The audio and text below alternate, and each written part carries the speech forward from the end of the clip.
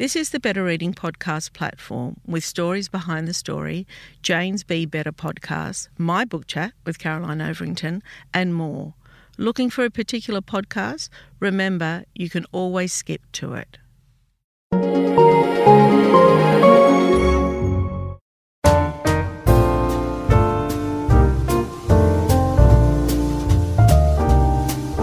Welcome to the Better Reading Podcast, Stories Behind the Story, brought to you by Belinda Audio. Listen to Belinda audiobooks, anywhere, everywhere. Hi, this is Cheryl Arkle for the Better Reading Podcast, Stories Behind the Story. We talk to authors about how they came to tell us their story. Dr. Karl, welcome to Better Reading. Dr. Cheryl, thank you very much for inviting me in. Did you call me Dr. Cheryl? Yep. All right, I'll take that. It's a way to make you feel less awkward about asking questions, because many people unfortunately think that it is a sign of weakness to ask a question. Oh, I don't think that. Yes, but you're enlightened. Many people are scared of asking questions because it shows them to be having bad breath and varicose veins and all sorts of bad things associated with asking questions. Whereas in science, well, there's an old saying. It's not the answer that gets you the Nobel Prize, it's the question. It is. So the question can be really incisive and then help formulate your thinking so you get the answer. So to make people feel less anxious on my various radio shows, I call them all Dr. This and Dr. Cheryl, welcome. You're welcoming me onto your fine podcast, which gets 380,000 downloads a week. No, not a week, over its lifetime. That's amazing. It is amazing. Yeah, Thank you. I'm going to take the doctor title. I might even put it on my business card. But at the very least, my staff now have to call me doctor. See what you've started? Oh my gosh. Dr. You have. Dr. Karl has been a stable figure in many Australian homes since 1981. Do you know, I reckon I listened to your first radio broadcast. Back when? That's double J 1981. For sure. I lived on Addison Road in Marrickville, and I think you lived nearby. Yeah, Livingston Road, just down the corner there. I used to see you out and about, but, I didn't stalk you or anything, but I just kept thinking, oh my God, that's Dr. Karl. Well, I wasn't Dr. Karl back then, because in 1981 I hadn't even got my medical degree. And anyway, I'm not a real doctor, because in the university system, a medical doctor's not a real doctor. The only person who's a real doctor is someone with a PhD, and I don't have one of those. Well, you might have been just calling yourself Karl. I can't remember. Yeah. But it's for me, whatever. Anyway, NASA classified him as a non-astronaut material. They wouldn't take me, so I wrote a letter to NASA saying, hi guys, I got a degree in physics, got a degree in maths, got a degree in engineering when I designed and built a machine to pick up electrical signals off the human retina for Fred Hollows to diagnose certain types of eye disease. I want to be an astronaut. I'm healthy. I'm fit. I'm young. Will you take me? They sent me back a letter, which I've still got, a typed letter and signed in ballpoint pen by a human being saying, we're all full up and anyway, we only employ Americans. See you later. So, shortly after. Is that still the case? No. No, right. And so I then heard on Double J that they were going to do a special broadcast on the year of transport, and they were going to do something on the space shuttle. And I knew all about the space shuttle, had been fascinated by it, and it was about to do its first launch. So I rang them up and said, hey, I know a bit about the space shuttle if you want to have me as a guest. And they said, sure, come on down. I started talking, and they said, come to the back room. So I came to the back room and still kept on talking to the microphone, didn't freeze up. And they got me in for the actual launch of the space shuttle, and it didn't go off. It didn't go off because something had died, a fuel cell.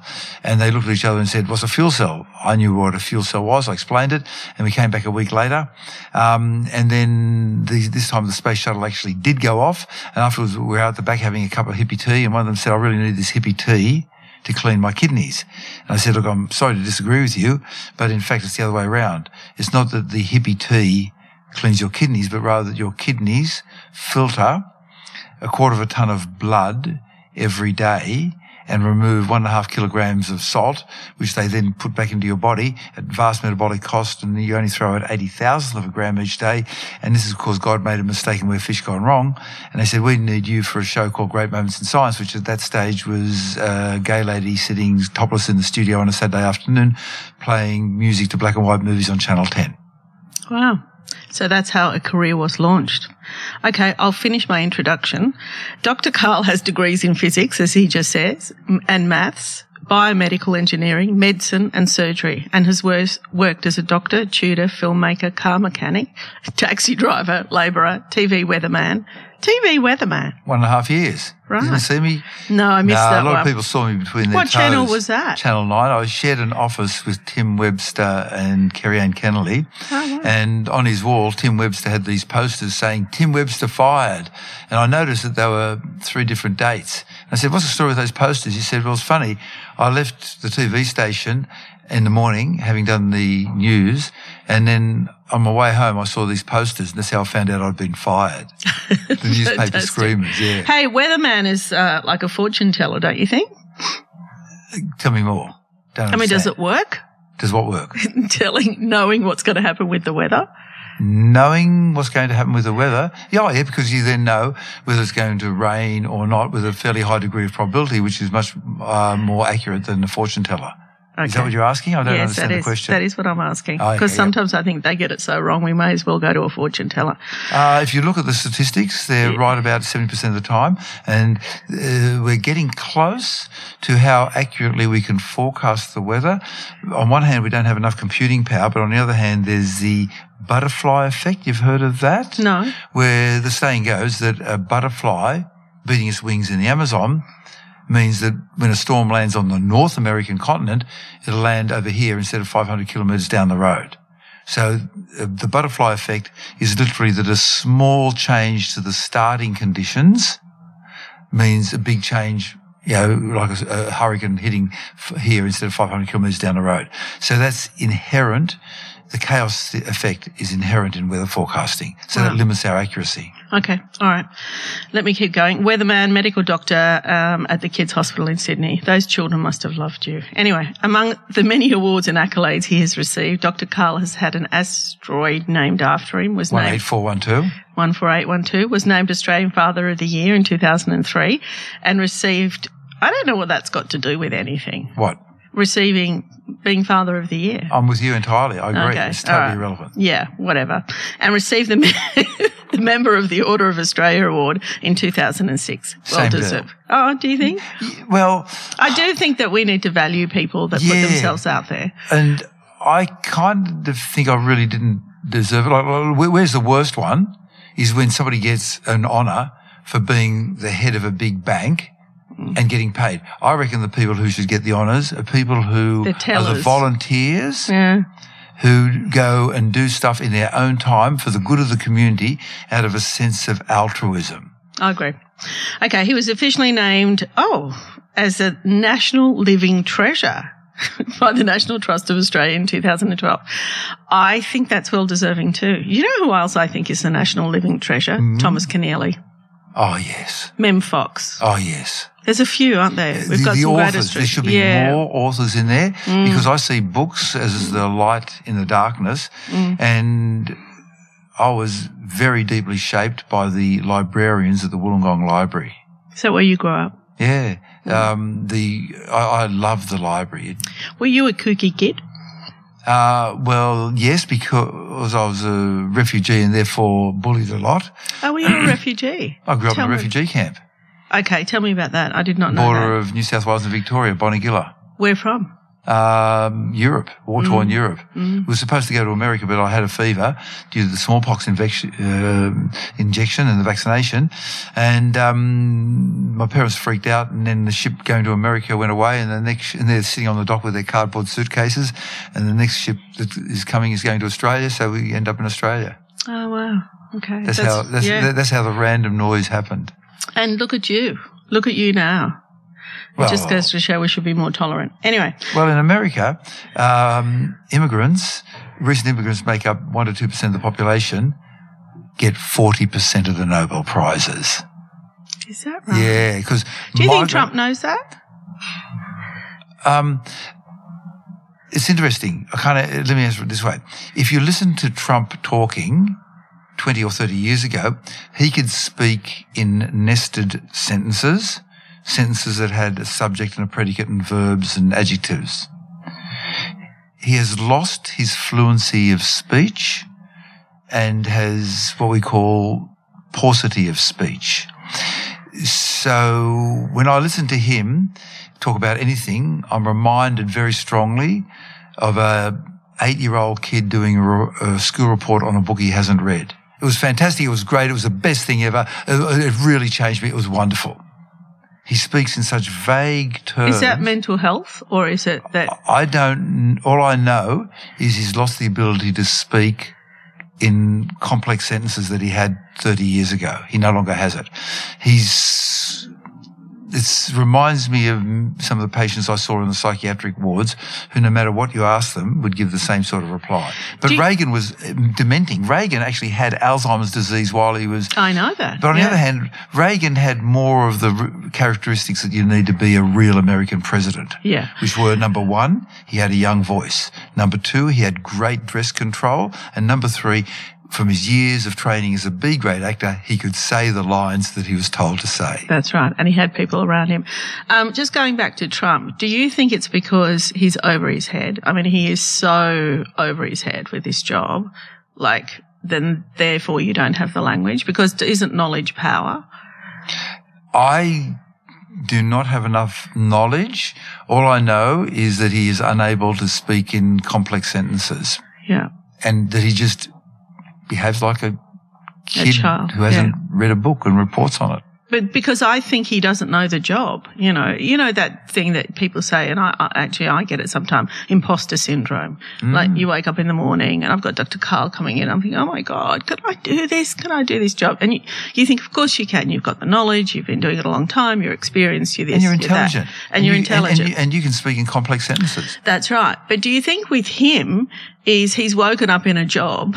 He must have imposter syndrome so badly because he's woken up in a job that he actually can't do. He's ended up in a job he can't do. All I know is that I have never heard him say anything that implies that he truly has deep understanding of what he says. Yeah. That's true. I agree. Except for 20, 30 years ago. Yeah.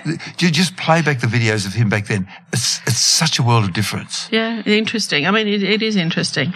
It's a shame for the world, though, is what I think. But anyway, let's not go into politics just yet. It's too early in the podcast. Well, that's the only way you make the world better, because that's where power is. Chairman Mao said that power grows out of the barrel of a gun, which is true in some parts of the world, but it leads to dead people and disaster, whereas politics is a way you can peacefully change the world. Okay, so let me just do this one, and I wasn't going to get into it, but I will. We did have a reader who wrote in and said, Cheryl, I love your podcast, but can you please keep your political views to yourself? But I can't, because it's the essence of who I am. Political views or politics are two different things. Yeah. So one thing I discovered when I ran for politics and failed in 2007 what is were you running for? Climate Change Coalition, Independent Senate. I'm loving you even more. One thing I discovered was that the political brand of the person doesn't really matter. What matters more is the person. So in my case, I have received so much support from Liberal science ministers and zero from Labor science ministers. And you think it'd be the other way around. And so really the person is more important than the label. Okay. All right. So do you know, I just lost it. I was going to ask you a question about Trump. Well, unfortunately, we've gone through too many nested layers. And like Trump, we've forgotten where we are. Yeah. Oh, my God. Okay. Oh, my God. Is it that we've this is what I'm going to ask you. Yes. I had George Saunders in here a few years ago. It was when Trump was elected. An amazing man. And he said to me, and it was like early days, he'd just been in a couple of weeks, I think. And he said to me, Cheryl, I trust the system. Right? I trust that the system will work for democracy and for the American people. Now, I think he broke the system. Or did the system have cracks that somebody could The system was always broken, but it had a superficial air of opprobrium and honesty, and Trump has decided that he doesn't even want to do the superficial air. So all the previous presidents and prime ministers of Australia have lied to their citizens. It's just that he does it blatantly. Yeah. So, for example, the Gulf of Tonkin incident in Vietnam never happened. And yet we went to war over it. Yeah. Anyway, okay. Moving right along. Moving right along, because I do want to talk about your book and I do want to talk about science. But we've probably used up all of our time. That was lovely seeing you, Sarah. We haven't. Do you know what I'm really thrown about is 45 books. Now, do you know, I've probably seen and handled or had every one of those books. Wow. Because I have followed your career. You. And as I say, I'm a science buff. I wouldn't have known it was 45, though. That's a lot. Well, with all the things quote the that cliche, you do. the longest journey starts with a single step, number one. Number two, unlike the musicians who have to keep on creating their oeuvre of music all the time, I've got it easy. All I have to do is plagiarise what the scientists come up with, and they come up with amazing stuff. Okay, there's two things I want to talk about. One is completely selfish and the other one is a global issue. Yeah. The first one is why I am sick of long-haul travel. I am sick of long-haul travel. Like travelling, because I travel. Millions of people have lost weight with personalised plans from Noom. Like Evan, who can't stand salads and still lost 50 pounds. Salads generally for most people are the easy button, right? For me, that wasn't an option. I never really was a salad guy. That's just not who I am. But Noom worked for me. Get your personalized plan today at Noom.com. Real Noom user compensated to provide their story. In 4 weeks, the typical Noom user can expect to lose 1 to 2 pounds per week. Individual results may vary. I'm Sandra, and I'm just the professional your small business was looking for. But you didn't hire me because you didn't use LinkedIn Jobs. LinkedIn has professionals you can't find anywhere else, including those who aren't actively looking for a new job, but might be open to the perfect role, like me. In a given month, over 70% of LinkedIn users don't visit other leading job sites. So if you're not looking on LinkedIn, you'll miss out on great candidates like Sandra. Start hiring professionals like a professional. Post your free job on linkedin.com/people today. Cure for jet lag. Okay, well, that'll be useful, but I don't want to go 22 hours anymore with 600 people. I want to go 10 hours. Mm-hmm. When is that going to happen? I feel that plane travel, or it hasn't, since it started, hasn't really progressed so much in terms of advancement. We haven't gone faster. There's a physical barrier, the sound barrier. So we gradually went from the 17th of December in 1903 when the Wright brothers had their first controlled artificial flight. And 1969 was a big year. The Concorde, the supersonic jet, the 747, which suddenly brought the price of air travel way down, and we went to the moon. So things have not really got that much better in terms of air travel since 1969. Simply Why? Because of the sound barrier. So you can run an aeroplane up to 85%, maybe 88, 89% of the speed of sound. But if you want to go faster than the speed of sound, whole different ballpark, whole different engineering. The temperatures are a lot higher. You're pushing through the air much faster. The engineering is more complex. It's more expensive. The more things can go wrong. It's just. So in my lifetime, I'll be travelling coach for 23 hours forever. You said two things there: coach, which means economy. If you win the lottery, not necessarily, or if you order your tickets 1 year minus 1 week beforehand, you can fly business class for the price of economy. Okay, all right, I'll have to look into that. Faster. We're heading for hypersonic, but I don't think it's going to come for mass transit. I think we're sort of stuck in the medium term, but I see a better pathway for us to go, which is to become a space-going race and leave the Earth. Wow. We need to. In That's 2015, scary, the human race now got wiped out by a big rock that, had it impacted the Earth, would have wiped out between 10 and 70% of the human race, depending on where it landed. So we need to become a space-going race. And we'll genetically modify ourselves. And in fact, if you follow it further down the path, Freeman Dyson says that the proper shape for a human bag is, forget this meat bag, this meat popsicle that we've got. There's so many problems in it, which I talk about in one of the stories in the book. But rather, the proper shape for a human being is a cloud of iron vapor, the diameter of a planet, weighing 50 kilograms, navigating through space on magnetic fields, basically immortal. Wow, okay. You still have sex, because after all, Frank Zappa did say your main sexual organ is your brain. Okay, all right. Well, I'm reassured with that. Yeah, okay. So the other issue, it's a bit more serious, is global warming and the environment. And I've been talking about that, doing a story on that in each of my books. I did my first story on that way back in 1985. Why aren't we listening? Oh, easy. The politicians with regard to tobacco and the ozone layer were not bought off, and they were able to keep tobacco in its place, and they were able to stop the CFCs from being manufactured. If you read the book Merchants of Doubt by Naomi Oreskes, you'll see how the fossil fuel companies realized what was going on. Now, if you go to the New York Times and then subscribe to that for $15 a month, you can then read the Exxon emails.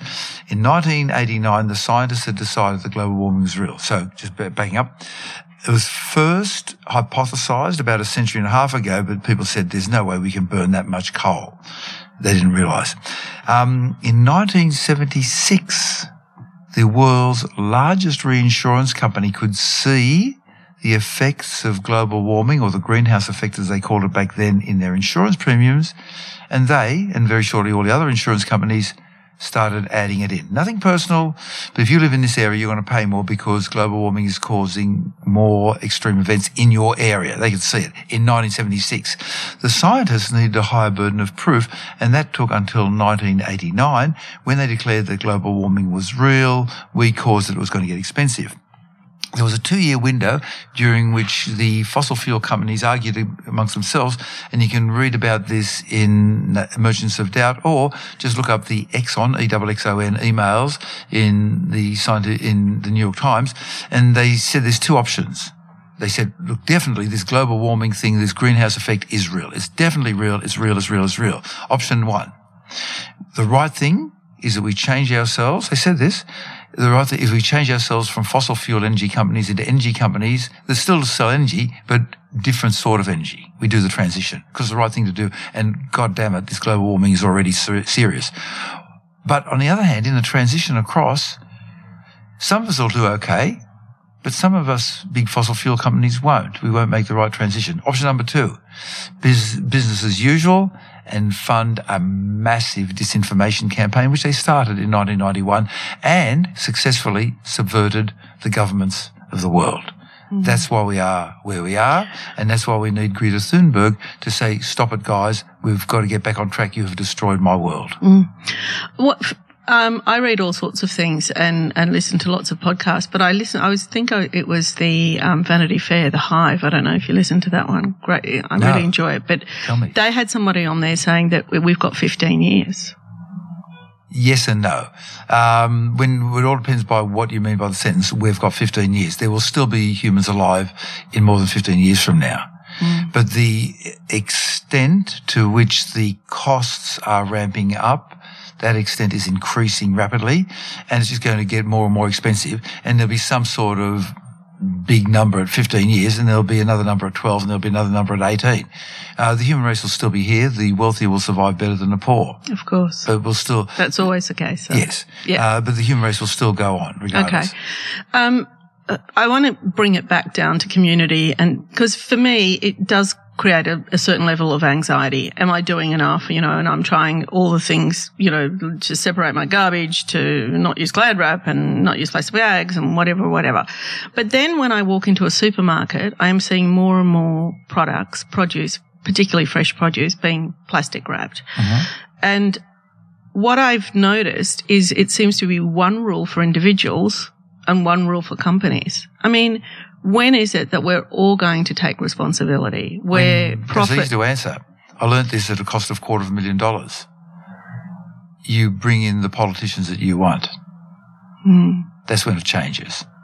And if you don't go into politics, or you don't support the politicians that you want, then the bad politicians will stay in there like they are today. But there are good politicians in there. They're in a minority. In one of my previous books, I wrote about how 1% of the population has psychopathic tendencies, and because of them, they tend to rise because they have no morals. They do. And they can go into politics. But there are good people in both sides of politics, and there are even people, I've been surprised by diving into politics, that the label doesn't matter. This side of that side. Individual. So what we've got is a situation where in the United Kingdom, the Conservative Party accepts the science of climate change, but the non-Conservative Party does not. But in Australia, it's the other way around. It's like saying, well, look, because of my political beliefs, I will accept the accuracy of the 2 times tables and the 4 times tables. The 3 times tables, I'm not buying a bar of it because I belong to this political party. The 3 times tables are wrong. That's the situation we are in at the moment. And it's a crazy situation. It'll be fixed by different people going into politics. But it's a crazy global situation everywhere. Like, it seems to me that, you're looking at the US and the UK and you're looking at us. None of these people really believe in climate change. Naomi Oreskes' Merchants of Doubt describes a pathway, and it works on doubt. There's a simple little sentence: doubt is our product. So the tobacco industry discovered this, but too late. And it goes like this. Well, there's this bunch of people who've been smoking this many cigarettes for this many years, and we know their family history. And so Professor Sherrill says that they've got a 21% chance of being diagnosed with lung cancer in the next year, but Professor Karl says it's 22%. Well, look, they're disagreeing with each other, because they're denialists, and therefore they're both wrong, and obviously cigarette smoking is good for you. Doubt is our product. So anytime there's uncertainty with anything, they say, well, that proves that you don't know what you're talking about. But there's uncertainty in everything. It's just a tactic which is very effective. And read the book. It's depressing, isn't it? Anyway, no, because the new politicians will be coming through. Tell me not. I want young people to start coming through. Did you vote for me in 2007? I'm not sure. I mean, but I've always voted. But not for me. In the federal Senate in 2007. Do you know if I'd seen your name? I can't remember, but I probably would have. All we could afford for advertising was $5,000 for a 30-second advertisement at 3:00 in the morning, but wait for it, on a Sunday morning, after the ads for the abdominizer with a non-stick fry pan. And did you know there's these amazing knives that'll cut through a shoe, and after cutting through a shoe, you can still cut a tomato with them. And before the ads, before the shows for the born-again fundamentalist See, Christians I might have Texas. missed it because I'm one of these people that sleeps for 8 hours a night. I love that. You're doing God's work in that. I am. Yeah, so I am optimistic that the next generation will fix it. I am too. I just need them to start. I need them to move in now. But and also I need to support them. Yeah, I agree. And the best thing the politicians ever did was to give the mindset of they're all crooked, there's no point in going there.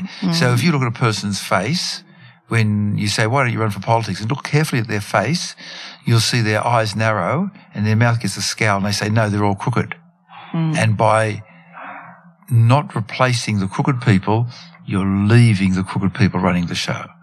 Overwhelmingly. Mark Latham is one of those. But anyway. That's another story for another time. That's another story for another time. Actually, I heard a funny thing, which was that, do you remember when the Prime Minister of Australia lied about babies being thrown overboard? John Howard, I do remember that very clearly. Okay. I feel as though hatred in this country started with him. But getting back to that. No, it started a lot longer.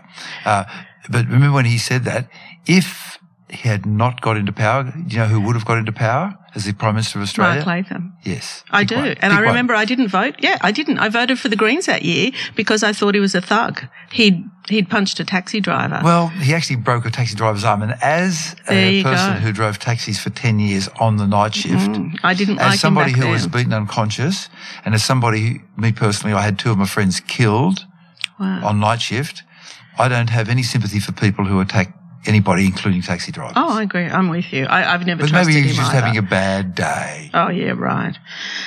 Okay. Well, we've finished talking about the book, so let's... just quickly, I'm going to touch on it because it's really cute and I want people to read it. It's Dr. Karl's Random Road Trip. And it really is, it's different to your others, isn't it? I'll It's do a quick summary to cover up it. the fact we haven't talked about the book at all. Okay, so firstly, it's got the same high grade of content and wittily written as before. But, number one, it has the advantage that it is beautifully laid out.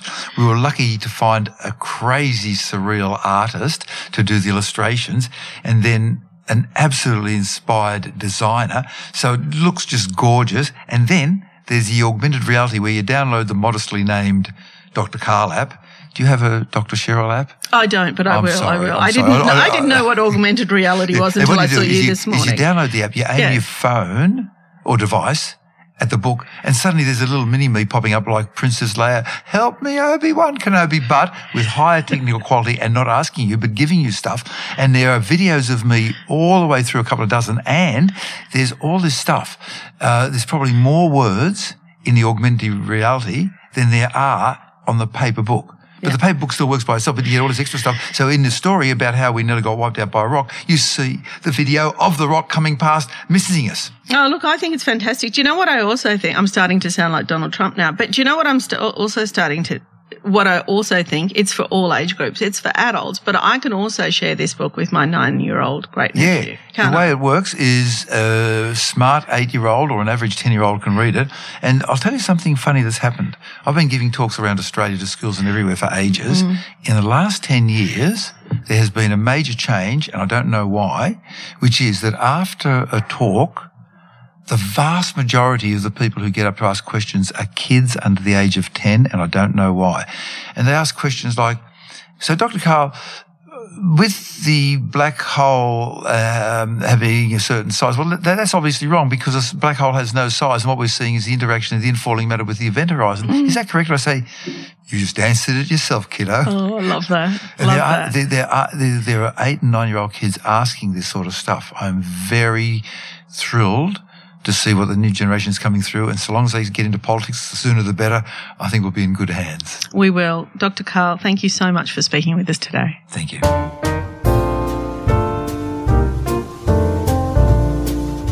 If you'd like more information about Better Reading, follow us on Facebook or visit betterreading.com.au. This podcast is proudly sponsored by Belinda Audio. Belinda audiobooks are available on CD and MP3 from online booksellers and bookshops everywhere, or you can download from Audible, Google Play or the iBook Store. We've also created our own app called BorrowBox that's available from both the App Store and Google Play. All you need to do to get it working is to download the app, join your local public library, and you'll gain access to the world's best collection of ebooks and e-audiobooks available for you to loan on your phone or your personal device. Belinda, we're here to enable you to escape, imagine, grow, and be inspired through the power of storytelling. Belinda Audiobooks. Anywhere, everywhere.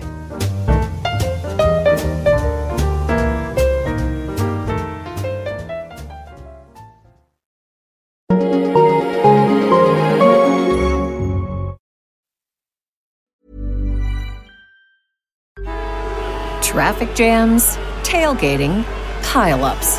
Ugh, the joys of driving. How could it get worse? The federal government wants to have a say in what you drive. That's right. The Biden administration's EPA is pushing mandates that would ban 2 out of every 3 vehicles on the road today. Don't let Washington become your backseat driver. Protect the freedom of driving your way. Visit EnergyCitizens.org. Paid for by the American Petroleum Institute. If you enjoyed this podcast, leave us a review and check out the other podcasts on the Better Reading Network.